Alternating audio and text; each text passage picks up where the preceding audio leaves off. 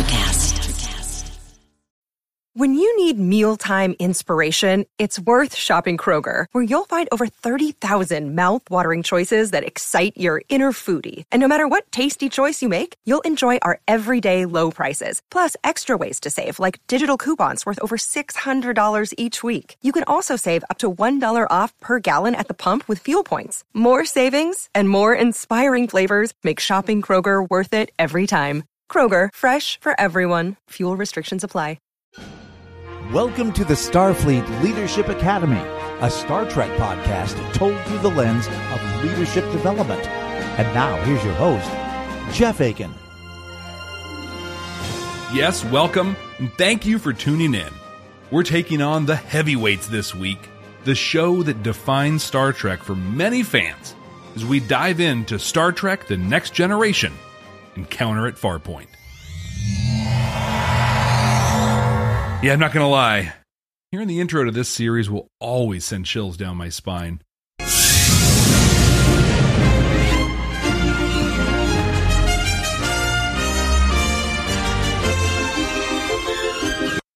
Full disclosure, while I grew up watching the original series with my mom, I watched TNG, first run, every single week. I literally grew up with this crew. Okay. We start off with a great way to open the show. Let's ease the viewers in. New Enterprise, great new visuals. Let's save the judgment of the characters till after this great first impression. You see, at this point, it had been about 18 years since people had seen New Trek on TV, and never had they seen any Star Trek without the original cast. So we open with a great shot of the Enterprise, comes up from below, and immediately we meet Captain Picard. Some pretty rough handheld footage. He moves through engineering and up into the bridge, and he provides some limited exposition on the ship. Galaxy-class starship, it's super fast, state-of-the-art, all that stuff. So apparently, we're headed to Deneb 4, and he mentions the first officer they'll be meeting, William Riker. Then we meet Data and Troy while Picard explains the mission. Negotiate an agreement to use the base while snooping around to find out why exactly and how exactly they built it. Data goes off defining some word while we learn that Troy senses a powerful mind. We'll learn more about those senses later on in the episode. In a total Tholian web moment, the Enterprise is stopped by some mysterious force. And, whoa, wait, there's a Klingon on the bridge? When did this happen? Well, randomly there's just some Klingon walking around the bridge. And then, in a flash of light, some Macbeth-looking character appears on the bridge and threatens Picard. Picard here shows his first flash of leadership. He questions the being, and he shows great physical confidence. I mean, he stands right up to this guy. The being explains that he's called Q, and then shows off his powers by fire extinguisher freezing the poor con officer.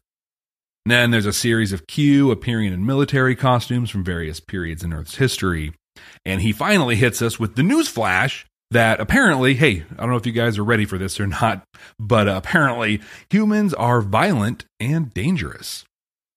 At this point, we're very smoothly introduced to the security chief, Lieutenant Yar. Security chief, I can't just stand here and let... Yes, you can, Lieutenant Yar. As security chief, I can't just stand here. Sorry, I've got a little bias. Picard stands as a real champion of what humanity has become. Q leaves with a very cryptic threat, and there's... He kind of threatens, right? And then this incredible, I love this, like it's so 1980s here, some incredible synthesizer background music. In fact, like this is one of the moments I'm going to actually recommend you go back and watch this episode. It's awesome synthesizer music here. Well, suddenly, for some random reason, Picard wants to separate the saucer section at high warp velocity. You know, this is a thing that apparently was going to be in the original series, but they didn't have the budget for. But where the flying saucer part of the Enterprise separates from the nacelle part of it. So according to Data, this is very dangerous, but it is possible. Engineering reports they're ready, and a shot of the bridge shows that Star Trek isn't quite ready to paint women in a fully empowered light. I mean, just take a second, look at Troy's uniform. Point of order, that this is a little glimpse to the future. We're not going to see Troy in a uniform again till I don't know, I think it's in season 6 is the next time. But this uniform, I can understand why. I wouldn't want to wear one either. It almost just about barely covers up half of her butt. And that's if I'm being generous. A high-speed chase ensues, showcasing the warp capabilities of the Enterprise. Lieutenant Yar, she's freaking out. They keep accelerating. They're going faster and faster, and that Q ship, whatever it is totally keeping up. Picard, though, I mean, they're really painting Picard as this very calm and stoic leader at this point. He maintains absolute, ultimate calm through all of this. As the ship continues to gain on Enterprise, he's not afraid to use weapons, right? So he's been calm, he's been cool, but we saw him stand up physically to Q when he first came up, and now he orders that we arm torpedoes. So he's not afraid of crossing that line, taking violent action if it's necessary. Picard is about to order the emergency saucer separation, puts his crew together that are going to go down to the battle bridge, and says, he puts Worf, who is the Klingon apparently, Lieutenant Worf, is going to be in charge of the saucer separation. So again, last time we saw there's a Klingon on the bridge, and he's going to command. I don't know about it. Okay. I'm just gonna trying really hard to not watch this through lenses that know the end of this. Because just imagine, right? Like watching this for the first time. There's a Klingon on the bridge, and then Picard's like, "Hey, Klingon, hey, mortal enemy of the Federation. Why don't you be in charge of this part of the ship that doesn't have all the weapons and stuff on it?" Well, Worf, to his credit, stands up as a Klingon. I'm a Klingon, sir. For me to seek escape when my captain goes into battle. But Picard totally stands his ground. You are a Starfleet officer, Lieutenant. Aye, sir. Puts him in his place. Worf agrees to command the saucer separation. Kind of a cool scene here. They show the hallways and these families. There are families on this ship evacuating. It's kind of pandemonium. They're running through the halls, getting their stuff, trying to get to a place of safety. And in a really cool scene, we notice that it's not just Troy that has this uniform that almost sort of covers her butt, but even men are wearing these ever so stylish skirt uniforms. Picard and his crew get down to the battle bridge, and Picard very calmly relays the strategy and the battle plan to everybody from the battle bridge. We see the crew there, and look! It's Chief O'Brien! Very first episode of the Next Generation. Okay, this is, first time. I guess this is the first time we're going to be meeting him in our timeline for this podcast. But it's Chief O'Brien, one of the greatest characters in all of Star Trek. We see him right here in the first episode of Star Trek The Next Generation. And now it's time to separate the saucer section. Still not totally clear why we're having to do this, and I'm still not totally clear why it's super, super dangerous, but apparently it is. And then for a very, very, very long time, we listened to basically the entire version of the theme song to this series while we watch this saucer separation go off absolutely smoothly with no problem at all, other than that moment of sort of implied danger. But they kind of make up for it. A really sweet shot. Star Drive section goes off one way. Saucer draws the attention of the Q ship and moves away. It's a pretty sweet little separation there. And in fact, like if you had only watched the original series and the movies from that, this is obviously for a lot of people, this was the first time watching Star Trek on TV. Man, what a cool shot this was. So immediately on the battle bridge, Lieutenant Yar starts making all kinds of recommendations to go and fight this ship or the whatever it is that Q has, and Picard cuts her off. Will we make a fight of it, Captain? If we can at least damage their ship, we have a chance. Are you recommending that we fight a life form that can do all those things? I'd like to hear your advice. I spoke before I thought, sir. We should look for some way to distract them from going after the saucer. He questions her, and then, this is pretty awesome. This is next level leadership kind of stuff.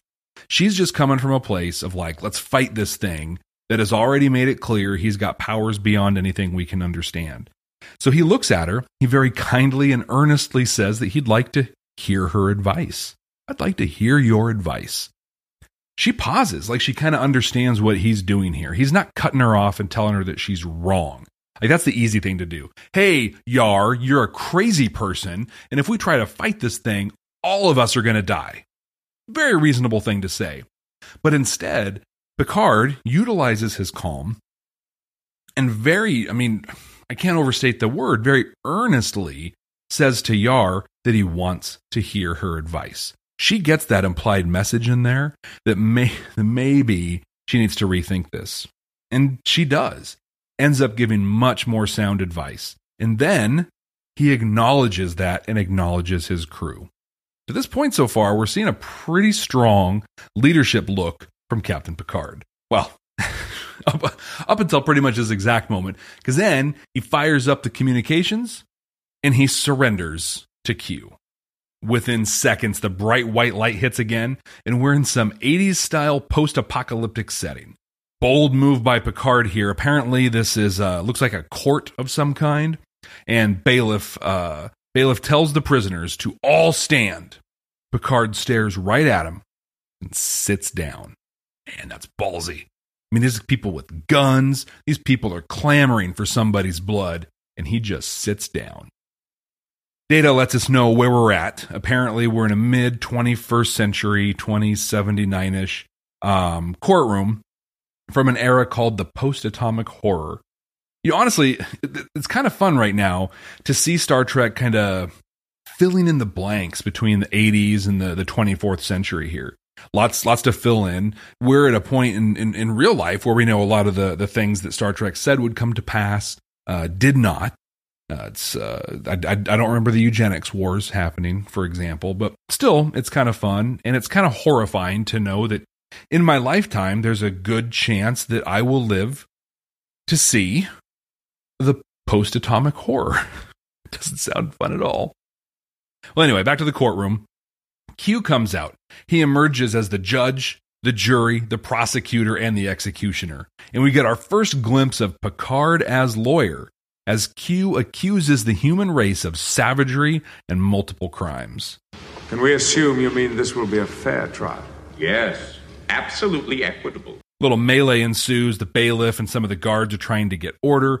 Yar jumps on a guy, and Q starts talking about how savage humans are. We learned that Yar grew up on a world that was super rough, very violent, and that she holds Starfleet in the highest regard.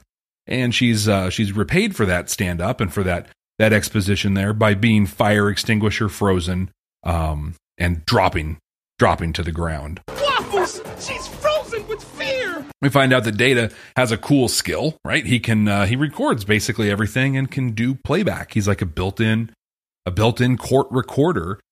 He does a little talk of Picard and Q, and at that point, Picard as lawyer makes a proposition.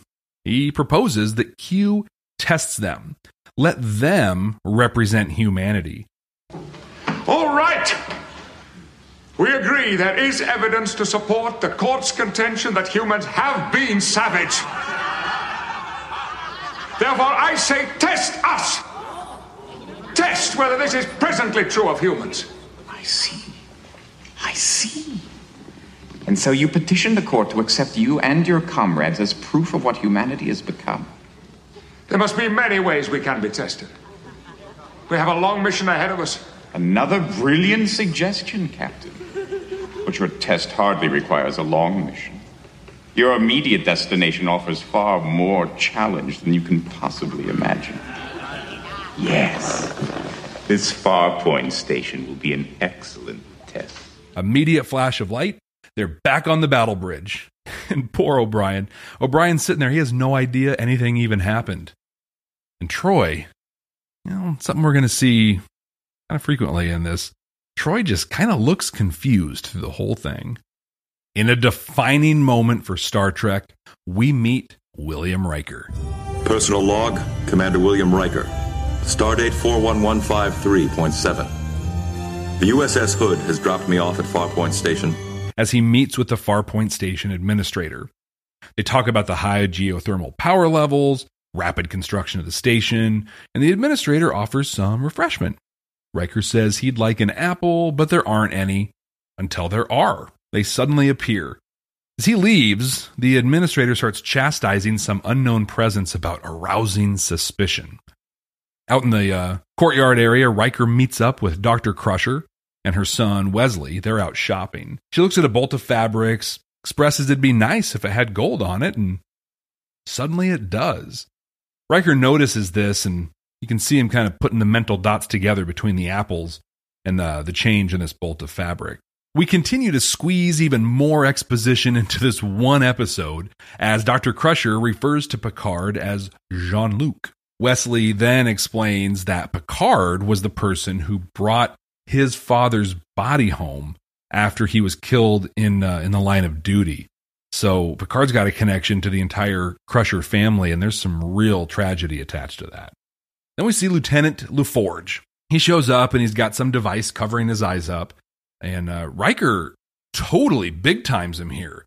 Like, LaForge snaps to attention, officially makes his report, and he reports that the star drive section has arrived, but the saucer is not with it. The whole time Riker's been down here, we've been following him through this, he's been working, so we get the impression that Dr. Crusher, LaForge haven't necessarily reported to the Enterprise yet. They're all meeting here at Farpoint Station, but he's trying to get everybody to work and is being very rigid in holding a junior officer to military standards. Riker beams up to the Enterprise, or the half of the Enterprise, and Lieutenant Yar is there to greet him, takes him to the battle bridge. He comes out, reports for duty, and Picard basically doesn't look at him, all but refuses to acknowledge him, and sends him over to a viewer that conveniently has the episode that we've watched so far all queued up. Riker watches the episode and gets caught up on everything that has happened. They then go meet in the ready room, and out of nowhere, Picard just kind of randomly assigns Riker to immediately and manually rejoin the star drive to the saucer. Data and Yar make a real big deal out of this being done manually, like it's a super big deal, and they're shocked that we would even try it, but totally turns out to be a very routine operation. You know, this episode, and I want to acknowledge that, you know, they were facing a lot bringing this episode to bear with no new Star Trek and no new characters in so long, but they're just trying really hard to make a big deal out of the operation of this Enterprise and the risks around it and what it can do. Maximum warp saucer separation, manual rejoining, going to maximum warp. Like, all these things seem so dangerous in what they're talking about, but there's never anything to suggest that any of these are actually at all difficult, dangerous, or even impressive.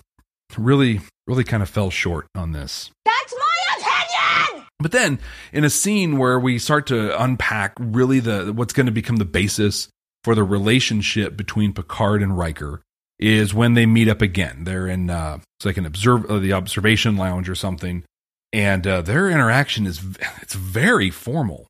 Picard questions some of Riker's decisions that he made when he was on the hood. He stood up apparently at one point and wouldn't let Captain DeSoto go on an away mission, and Picard just leans into Riker on this. Isn't it just possible that you don't get to be a Starfleet captain without knowing whether it's safe to beam down or not? Isn't it a little presumptuous of a first officer to second guess his captain's judgment? Riker asks for permission to speak candidly, and he stands his ground. He pushes right back to Picard. I have no problem with following any rules you lay down, short of compromising your safety. And you don't intend to back off from that position? No, sir. And at the end of that, Picard seems to open up to him. Like it was all just a test to see how Riker would react in that situation. Then in kind of an awkward scene. Again, like I can see what they're trying to do here. But I just don't feel like it executed really well at all. Like in fact, with a little bit of a more modern view to this scene, it's almost it's almost cringy and inappropriate. But Picard shares that he's not a family man and isn't really comfortable around children. I feel like given the real formal back and forth he just had with Riker, this is a weird thing to throw out there. But this is kind of cool, right? It's important for a leader to be able to acknowledge their weaknesses and the areas in which they're going to need help. In fact, I will say that one of the things that separates an effective leader, really an effective person, from everyone else is their ability to ask for and accept help. That's exactly what Riker does here. He asks Riker to help him project an air of congeniality, even around these families and these kids that Picard isn't very comfortable around. Riker he agrees to it, and he gets a big smile on his face, and much to his joy, Picard extends his hand and welcomes him. It's a big moment. Riker's finally made it through what was apparently this wall to Picard. Now, this was almost a really cool scene where two people that are going to be leading this massive starship together meet for the first time. Like, imagine a group of C-level of executives. You've got your chief executive officer, your chief operations officer, your chief this operator officer, and this chief CCO would be CDEFG. All the C-level of executives that are out there. Imagine them all meeting for the first time. We're going to run this company together, and now we're meeting. Now you can imagine they're all going to work to mark their territory to a point, but really in those C-level positions, they've got charge of their areas, and without the exception sometimes of the CEO. Like maybe none of those C-levels are really the person in charge, right? Maybe they're reporting to a board or somewhere else. In this case, like Picard is clearly the superior officer, and he tests Riker, tests him hard. Riker took a risk here and pushes right back. It's a testament to his confidence in his experience. He knew he'd done the right thing and that he would do it again in his interaction with his prior commanding officer, De Soto.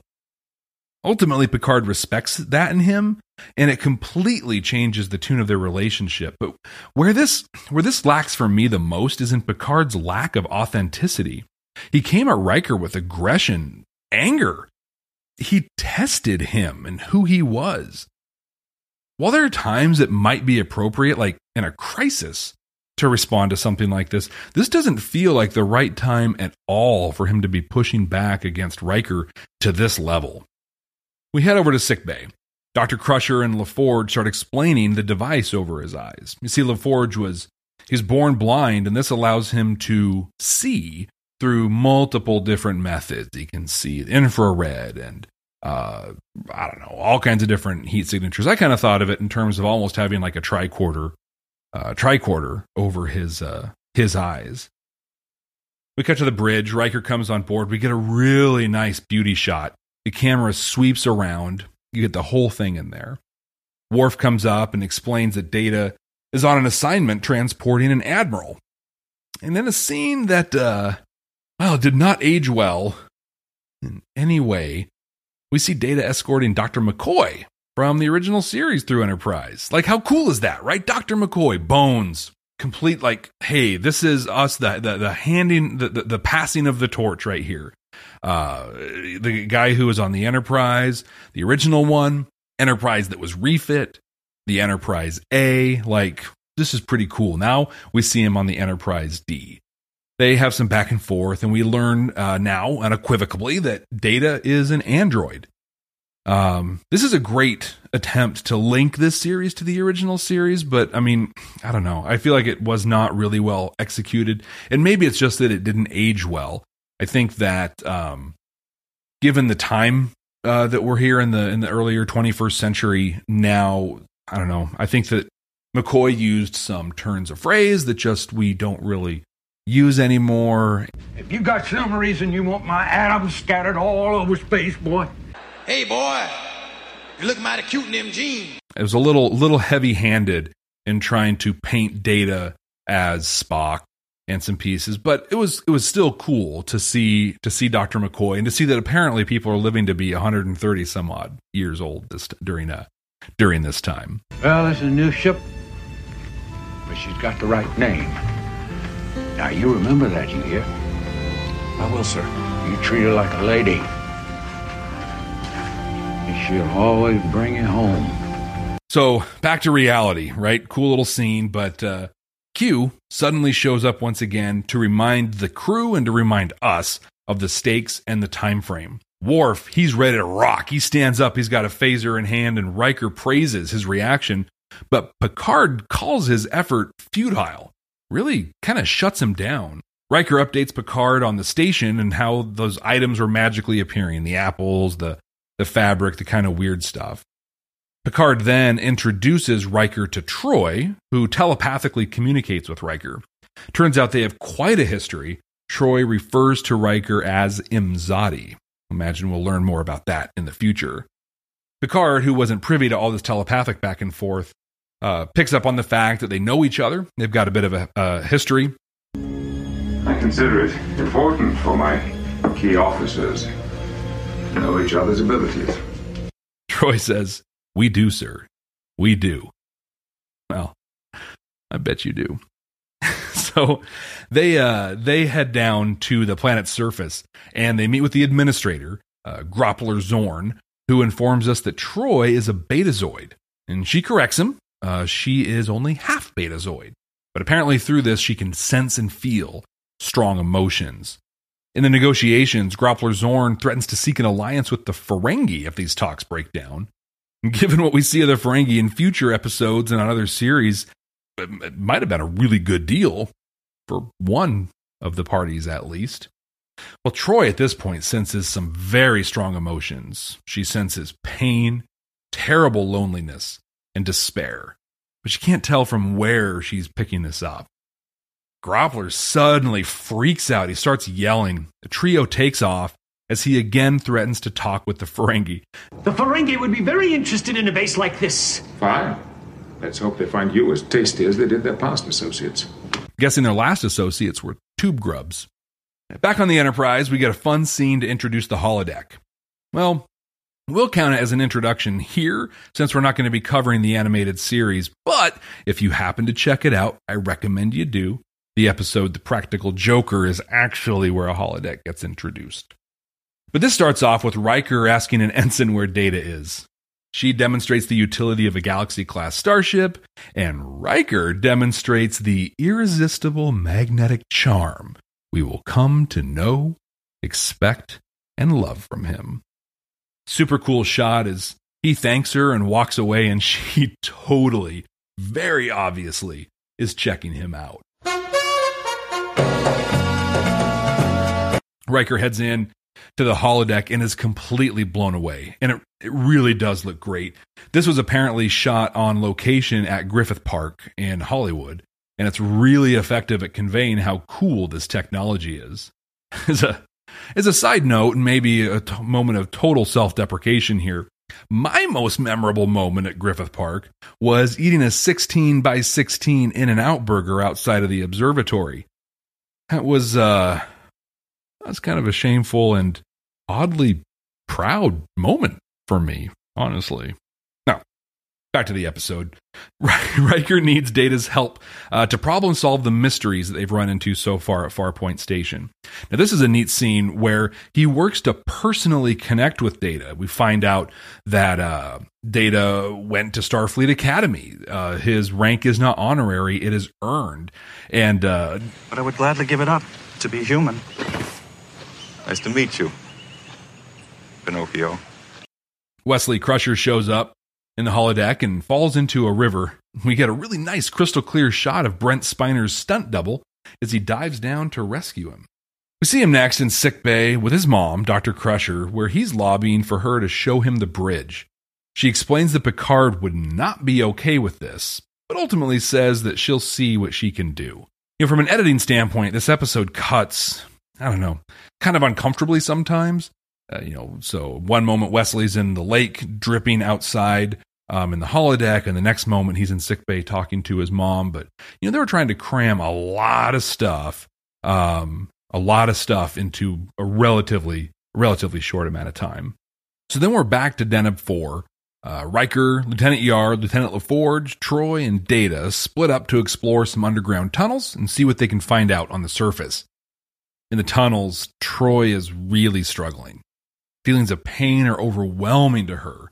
So Riker and Data beam to them, and Riker talks her through it. What's cool here is how Riker utilizes his relationship with her to calm her down. He uses that personal connection, kind of similar to what he did just a little bit ago with Data. We can see that Riker, to this point, is very keen on establishing and utilizing those personal relationships.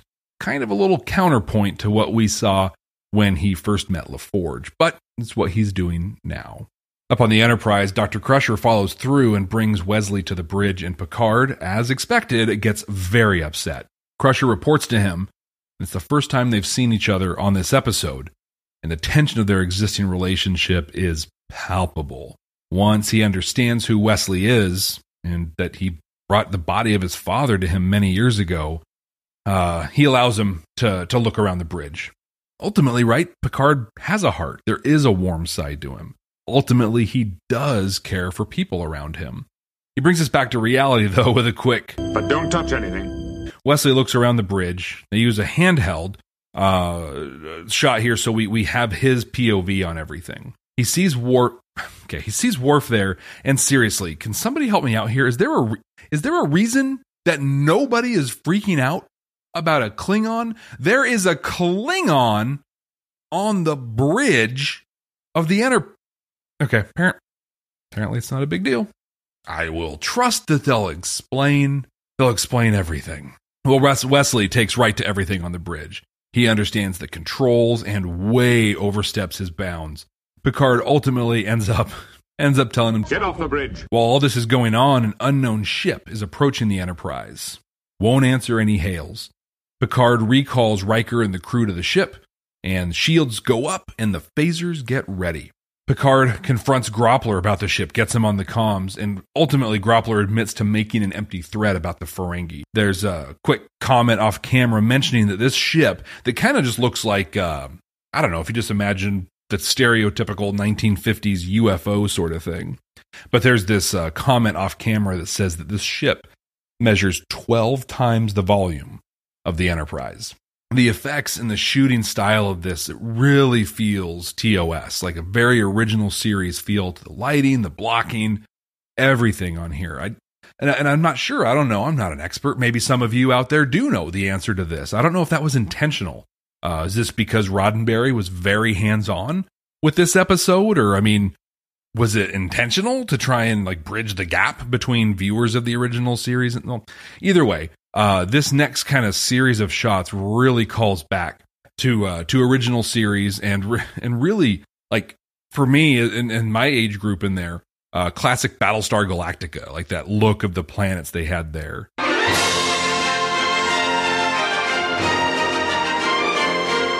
This ship starts shooting at the planet, pulses. Kind of like the Caretaker we talked about in the last episode. Worf mentions that it's targeting the old Bandi city. The Bandi are the name of the residents, the people who live on Deneb 4. Another very TOS Battlestar Galactica-ish shot of this assault on the city. You know, just the camera placement, the red sky that's there, very reminiscent. The crew in the tunnels, they can see the attack. Riker leads them to the surface so he and Data can get a closer look, and he allows the rest of the team to beam back up to the planet. Picard gets on the comms, talks to Riker, and asks if he would be okay with a, quote, clearly illegal kidnapping. Is there any other kind of kidnapping? Like, is there something out there I'm not aware of that might allow for, well, either way, it's at least, credit to Picard. He's, full disclosure. It is clearly illegal. Well, Riker's down for it, and so he goes to get Groppler Zorn and bring him up to the ship. On the ship, Picard orders Yar to lock phasers on the mystery ship, and then Q shows up. Typical. So typical. Savage life forms never follow even their own rules. And despite the taunting, Yar is still all about blasting the ship. Standing by on phasers, Captain. Please, don't let me interfere. Use your weapons. Thank you for reinforcing every stereotype that this being has brought to bear on us, Lieutenant Yar. Fantastic example. Thanks. Picard doesn't take to this taunting at all. You call us savages, and yet you knew those people down there were going to be killed. It is your conduct that is uncivilized. Back on the planet, Riker and Data get blasted in the assault on the old city, and you can actually see the dippity-doo label in Riker's hair. There is so much gel. Whole uniform is all messed up. That hair? Perfect. And Data channels The Undertaker.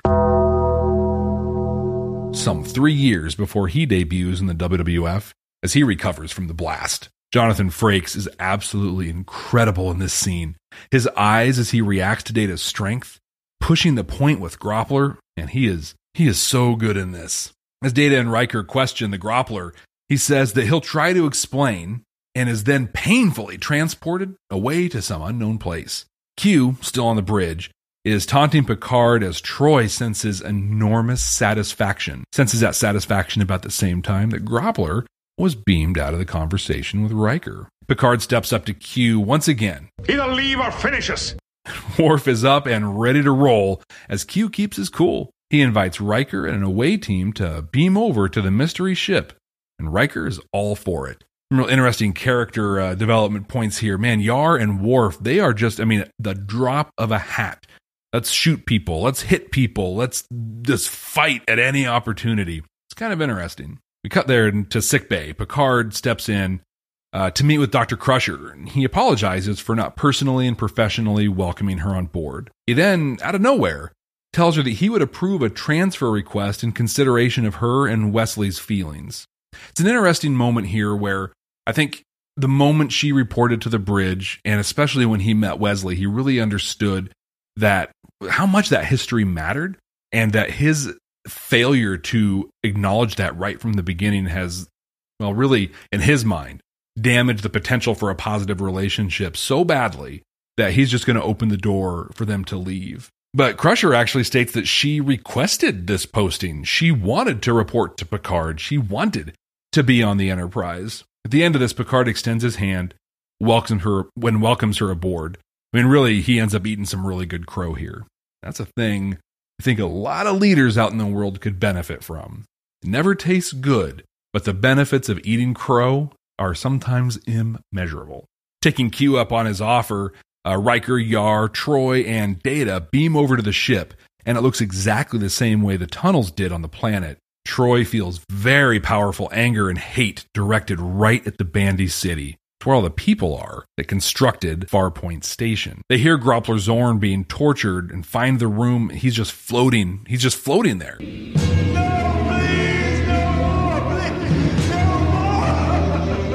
Riker and Data break him free with some phaser shots. We cut to the bridge as... Your time is up, Captain. Picard desperately begs, he literally begs Q to allow him to help his people.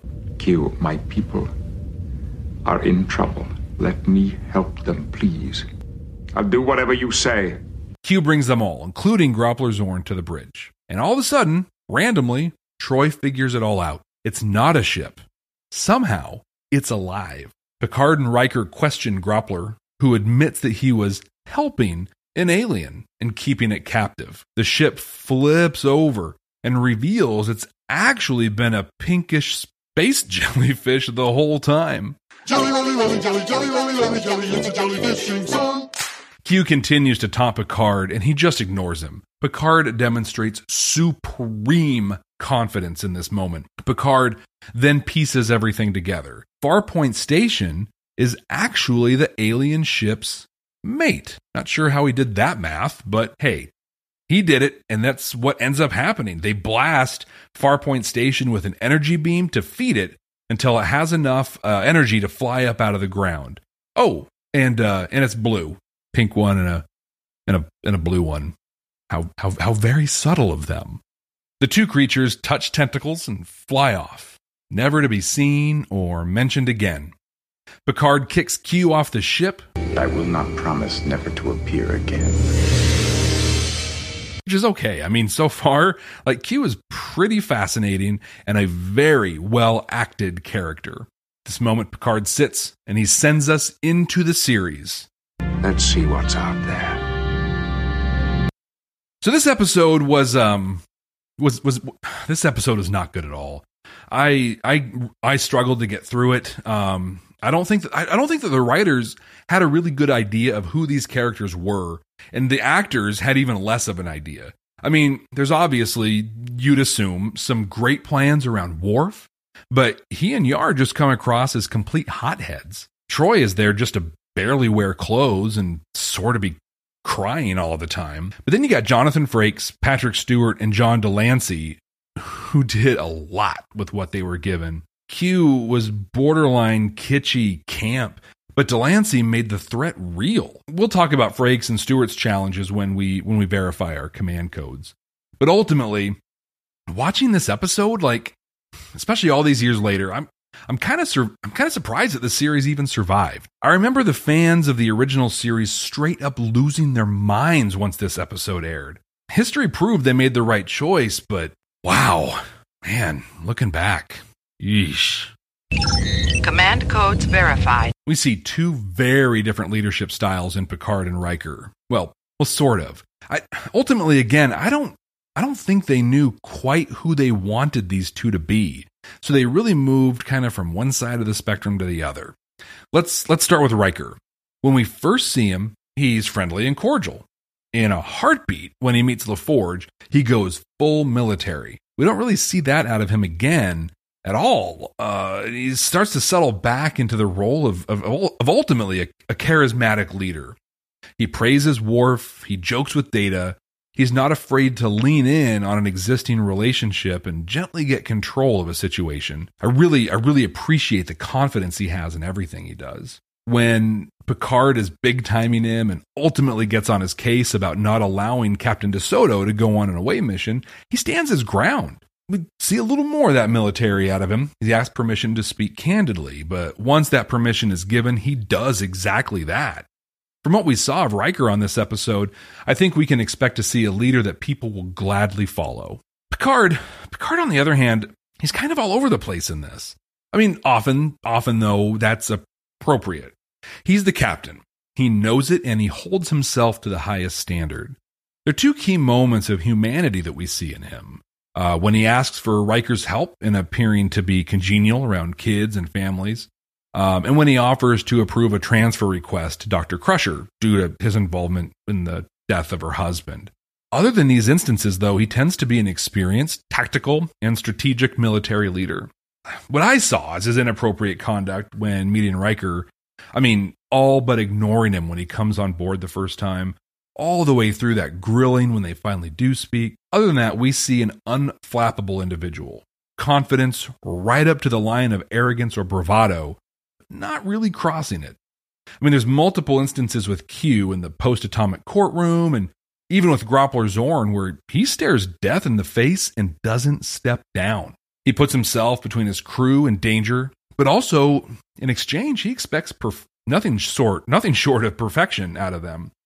I love especially the scene where Yar is wanting to go toe-to-toe with Q's ship, and he very calmly interrupts her and then says that he'd like to hear her advice.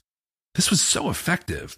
He didn't get emotional, not even in a very dangerous and escalating situation. He didn't discount Yar's input. In fact, he actually welcomed it. But his tone was such that he was able to communicate that she was headed down the wrong path. Picard's ability to often separate emotion from his decision-making and communication should pave the road for some excellent examples of leadership in the future.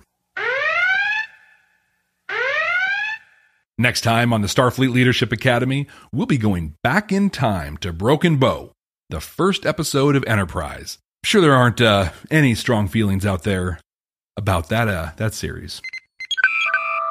In the meantime, you can catch me on social media. I'm at Jeff T. Aiken, A-K-I-N, on the Twitter, Instagram, the Facebook, and I would love to hear your thoughts on this episode and on Starfleet Leadership Academy. And until then, Ex Astris Scientia. We'll see you next time.